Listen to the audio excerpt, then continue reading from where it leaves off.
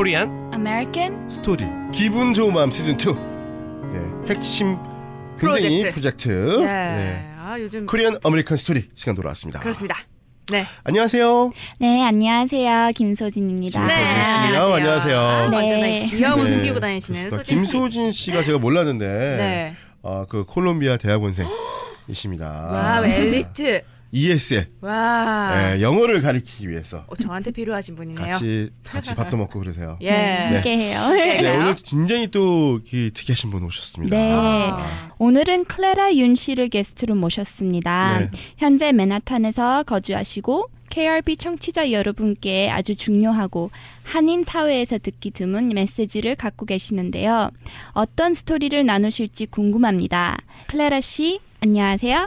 안녕하세요. 네, 안녕하세요. 안녕하세요. 안녕하세요. 우선은 자기소개 잠깐 해주세요. 지금 어디 살고 계시면 어떤 일을 하고 있는지. 네, 클라라 윤입니다. 저는 지금 맨하탄에서 살고 있고요. 네. 남편이랑 고양이 2마리랑 살고 있습니다. 고양이 2마리야. 어디 고양이 좋아하는데. 중요해요. 네, 그리고 IT에 관련된 직장에서 일하고 있습니다. 네. 클라라 씨 가족에 대해서 저희가 이야기를 살짝 들었습니다. 네, 가족에 대해서 저희가 그래서 좀 궁금한 것이 있고요. 또 특별히 아드님이 계시다고 들었는데 이 아드님이 조금 특별하시다고 그래서 좀 어떤 점이 특별하신지를 이야기해 주실 수 있으면 좋겠어요. 네, 우리 아들은요 그냥 평범한 20살 사내 아이입니다. 대학에 다니고 있고요. 그리고 한참 지금 세상이 어떻게 돌아가는지 어떤 식으로 자기가 살아가야 되는지 그런 거를 지금 생각하고 알려고 노력하는 그런 아들이에요. 그렇죠. 네. 뭐 어느 아이들과 좀 다른 게 있다면은 걔는 트랜스젠더 경험이 있다는 거죠. 네, 좀 많이 들리죠. 네. 뭐 좀 특별하다고 하면은 이제 제가 난 아들이니까 저의 그렇죠. 지인이 있으니까 네. 특별하죠. 네. 그런데 그 트랜스젠더 경험이 있다는 건요. 본인이 생각하는 그런 성별과 좀 다른 몸을 가지고 태어났다는 거예요. 그래서 보통 사람들이 말하는 성소수자의 한 사람이겠죠? 네. 그렇죠. 그렇군요. 그래서 아이가 처음 커밍아웃 한다고 하잖아요. 그때 부모이신 클라라 씨가 굉장히 많이 좀 놀라셨을 것 같고 그때는 어땠어요? 처음에 태어났을 때는 여자인데 그리고 여자애로 키웠는데 15살 되려고 그때쯤에 고등학교 10학년 때 되려고 그러는데 난 남자로 아이덴티파이 한다고 그러나요? 그렇게 커밍아웃을 했습니다. 제가 지금은 좀 잘 말해서 그렇지 그때 당시에는 뭐 그때 어땠어요 진짜? 어떻게 말했네요 처음에?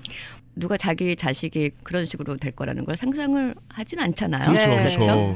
근데 또 어떻게 생각해 보면은 제가 사는 동네나 뭐 제 주위에 있는 분들 성소수자분들이 있었어요. 네. 그리고 제가 다니던 회사가 굉장히 성소수자에 대한 그런 어떤 디버시티에 대해서 굉장히 중요하게 생각하고 저희 매니저가 게이였어요. 네. 그렇군요. 그런데도 우리 아들이 나는 트랜스젠더입니다 하고 커밍아웃을 했을 적에 좀 혼란스럽죠. 많이 혼란스러웠죠. 그렇겠죠. 이게 도대체 무슨 일인가? 이게 뭔가?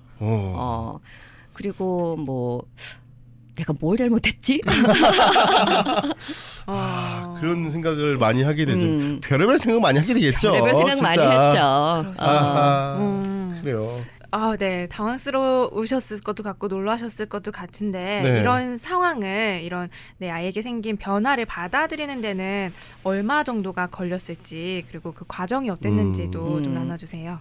딱 1년 걸렸어요. 1년. 뭐 그렇게 계획해서 한 건 아닌데 그때 아이가 10학년이었잖아요. 네. 그래서 이제 좀 생각을 해보자. 우리한테 시간을 좀 달라. 네. 그리고 근데 뭐 그런 생각을 하나요? 그렇죠. 별로 생각하고 싶지 않고 그냥 애가 좀 잊어버리지 않을까. 이게 무슨 페이스가 아닐까. 사춘기라고 또 생각할 수 있겠죠. 사춘기라고 생각할 수도 있고 아니면 반항을 하는 게 아닐까.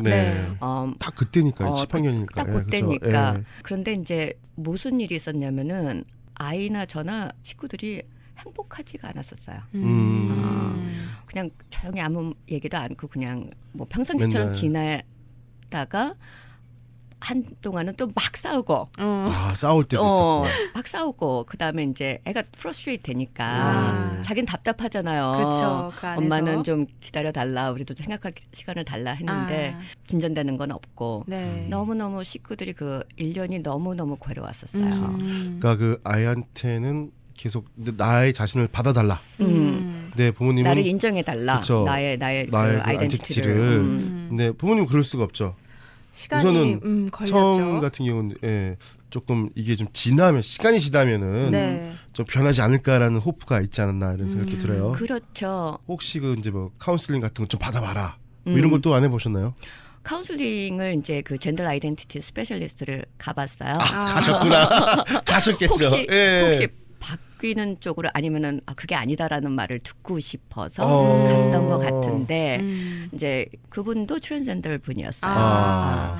저희한테 말을 하는 게 이제 그 남자로 생활하는 그 남자 옷을 입고 싶어 한다든지 머리를 짧게 자르고 싶어 한다든지 네네. 아니면 남자 이름을 갖고 싶다라고 할 때 조금씩 우리가 그거를 허용할 수 있는 한에서 조금씩 해보라고. 그래서 그 애가 어느 정도 좀 약간 스트레스를 좀 덜 받으면서 남자 옷도 입고 또 이제 이렇게 남자 이름으로도 불리고 하고 그래서 알았다고 하고 그리고서는 집에 와가지고 1년을 그냥 어떻게 조금씩 이렇게 하기는 했지만 그게 그 우리 아이한테는 충분하지가 않았던 거예요.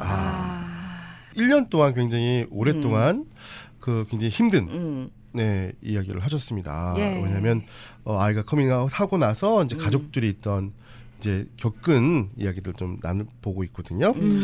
네, 이 사건으로 인해서 그 생긴 변화, 서로의 관계 어떻게 또 많이 변했나요?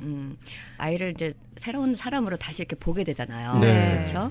근데 아이가 트랜지션 하는 거를 도와주려면은 여러 가지 그때는 언더에이지였으니까 15살 그때밖에 안 됐으니까 서로 여러 가지 의논을 해가지고 해야 되는데 저희는 도와줄 마음이 충분히 있는데 아이가 이제 저희들을 트러스트를 못하는 거예요. 정말 자기를 도와줄 생각을 하고 하는 건지 아니면 자기를 말리려고 하는 건지.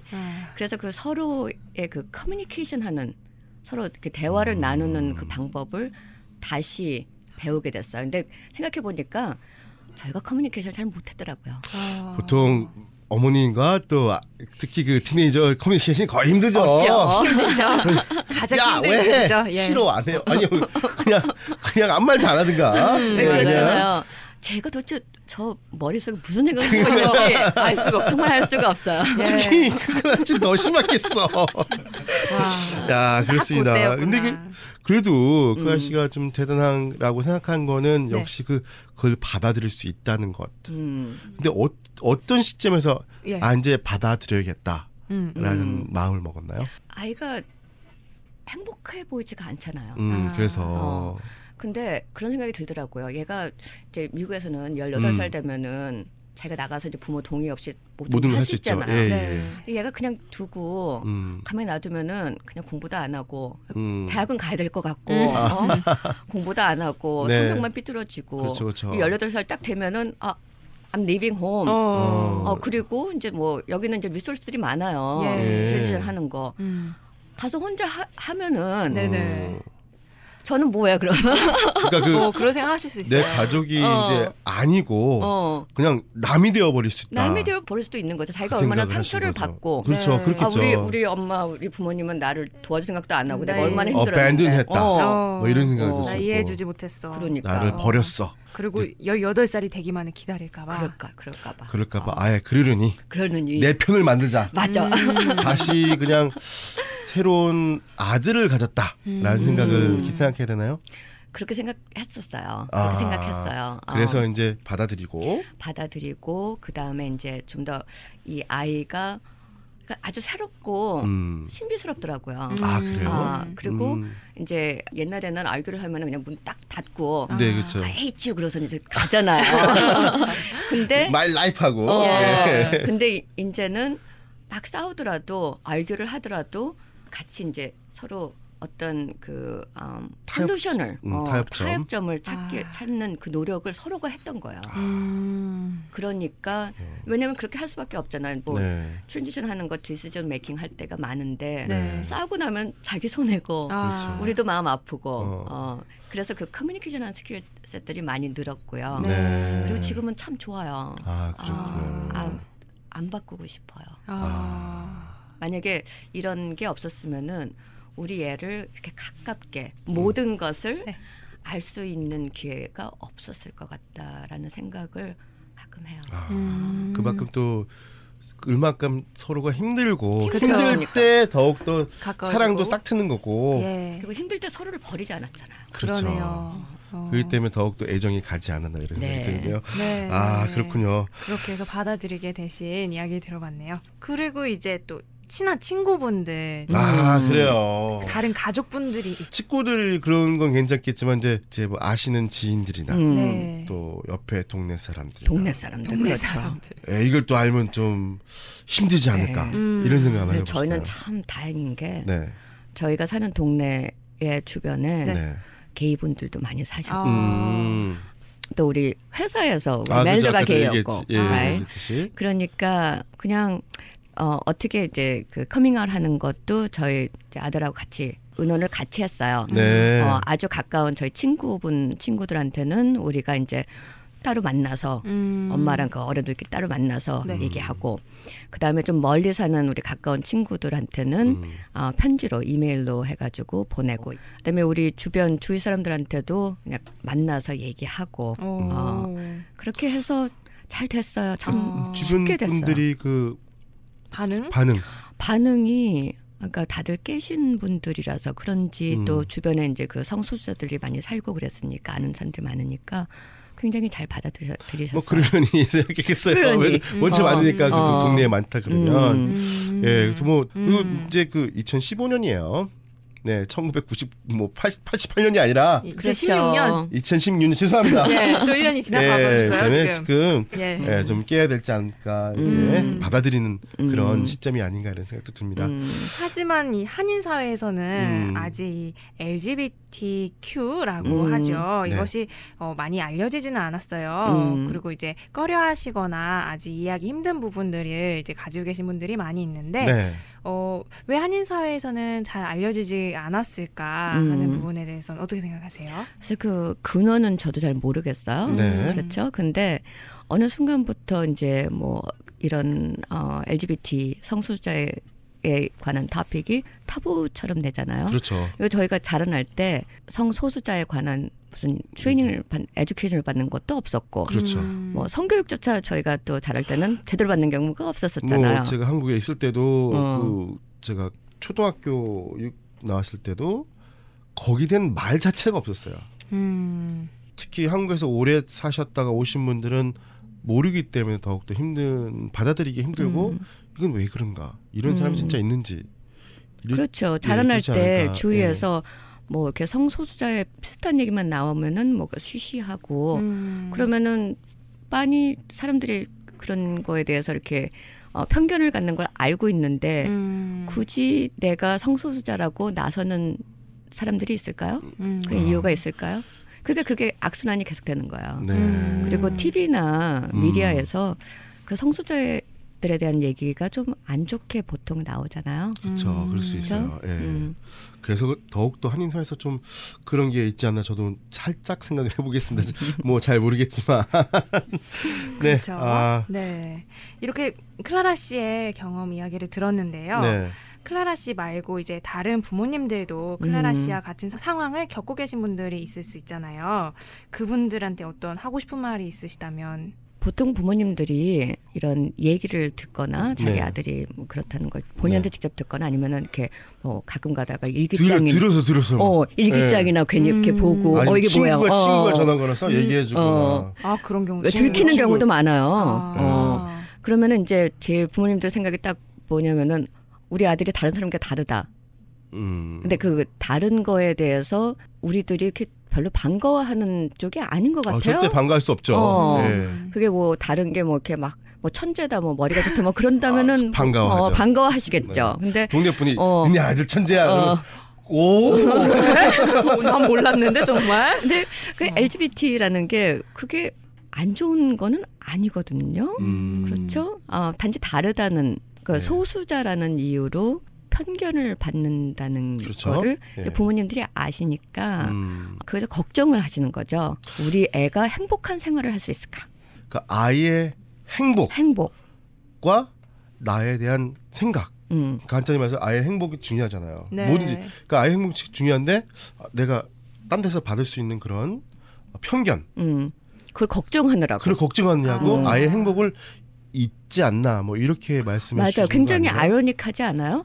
아이의 행복을 위해서 아이가 편견을 안 받는 게 행복하다고 생각해서 반대를 하시는 건데 그게 아이의 행복에 전혀 도움이 안 되는데 서로 거짓말을 하는 거잖아요. 네네. 아까도 클라라 씨도 그걸 생각했지만 변할 수가 있겠다는 그런 생각으로 계속 트러블이 많이 생길 것 같아요. 네, 서로를 이해하려고 네. 그렇죠. 왜냐하면은 우리 아들을 이해를 하려고 네. 이렇게 노력을 하면 할수록 새로운 거를 많이 발견을 하고 네. 또 그 아이를 알면 알수록 또 저에 대해서 더 많이 새로운 거를 발견을 하더라고요. 아, 그래요? 내가 이런 식으로 생각을 할 수도 있구나. 그래서 그럼 제 생활도 좀 더 이렇게 평화스럽고 그리고 이제 아이들이 우리 아들이 세상에 나갔을 때 편견을 받는다는 것 저도 알아요. 네네. 아는데 그럼 그냥 가만히 앉아 있어요? 우리 사랑하는 아들이 힘들 거 많이 아는데 네. 그럼 이제 바깥에 나가서 뭐 좀 얘기 좀 해주고 그런 것도 참 좋다고 생각해요. 네. 부모로서. 부모로서. 그렇죠. 예. 근데 클라라 씨 같은 경우는 되게 좀 제가 조금 존경스러운 건 뭐냐면 아이와 대화를 할 수 있다는 거. 근데 많이 힘들지 않았나요?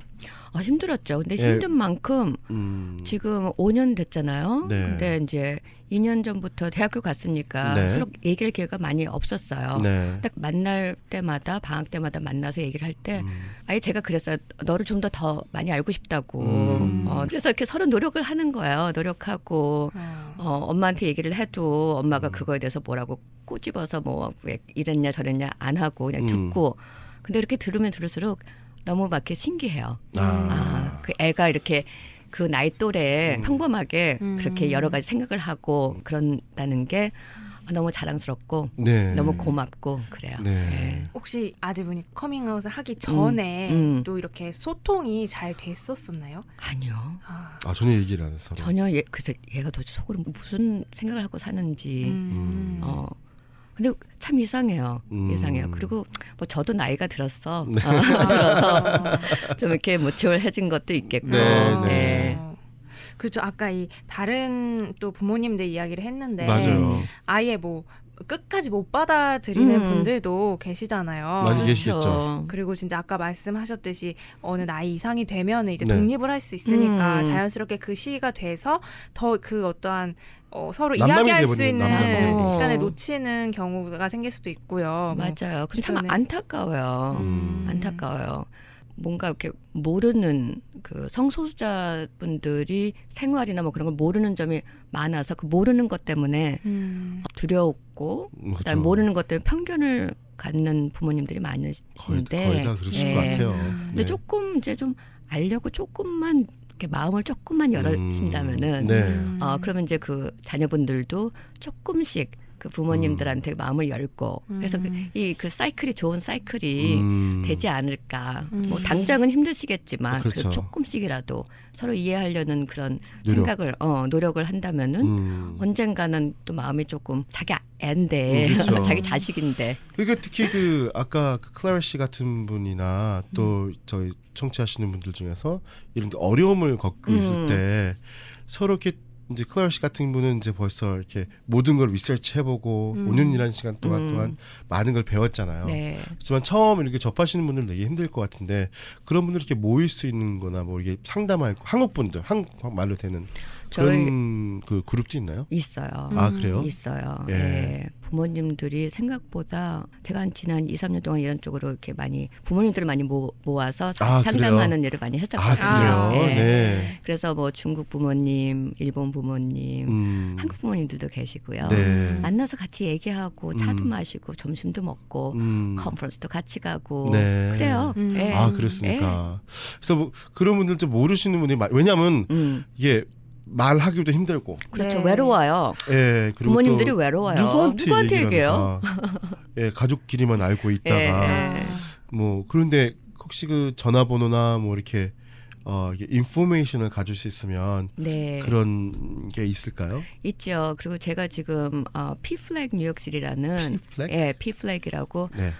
부모님, 그러니까 미국 그 오르가니제이션이에요. 1970년도에 생긴 건데 예. 그 안에서 제가 그 동양계 부모님들을 위한 그룹을 만들었어요. 그러셨어요. 예. 그래서 그 인포메이션 지금 제가 주시면 감사드리겠습니다. 그 제 이메일이 API at PFLAG 그러니까 P하고 FLAG nyc.org.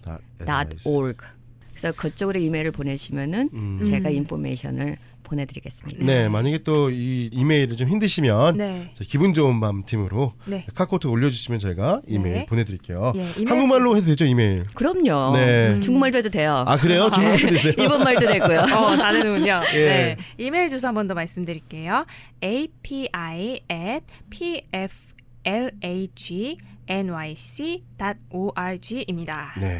그렇군요. 그렇습니다. 네. 너무너무 감사드리고요. 네, 이렇게 이런 식으로 저희가 그 어려운 분들 또 틀리다는 것 자체가 나쁜 게 아니고 다른 거는 절대 죄가 아닙니다. 다른 것을 셀러브레이트하고 그다음에 그 아이를 잃기보다는 우리 아들을 받아들여서 우리 아이들을 받아들여서 다들 행복하게 오래오래 잘 살았으면 좋겠어요. 네. 네. 부모님의 마음인 것 같습니다. 네. 코리아 물가 스토리 오늘 클라라님 모시고 네, 알아봤습니다. 너무 감사드립니다. 네, 감사합니다. 네. 감사합니다. 오늘의 방송은 koreanamericanstory.org의 팟캐스트로 다시 들을 수 있습니다. 만약에 더 많은 이야기들을 듣고 싶으시면 웹사이트를 찾아가시고 또 이야기를 직접 나누고 싶으신 분이 있다면 info@koreanamericanstory.org로 이메일 보내시면 되겠습니다. 감사합니다. 네, 감사합니다. 감사합니다. 네.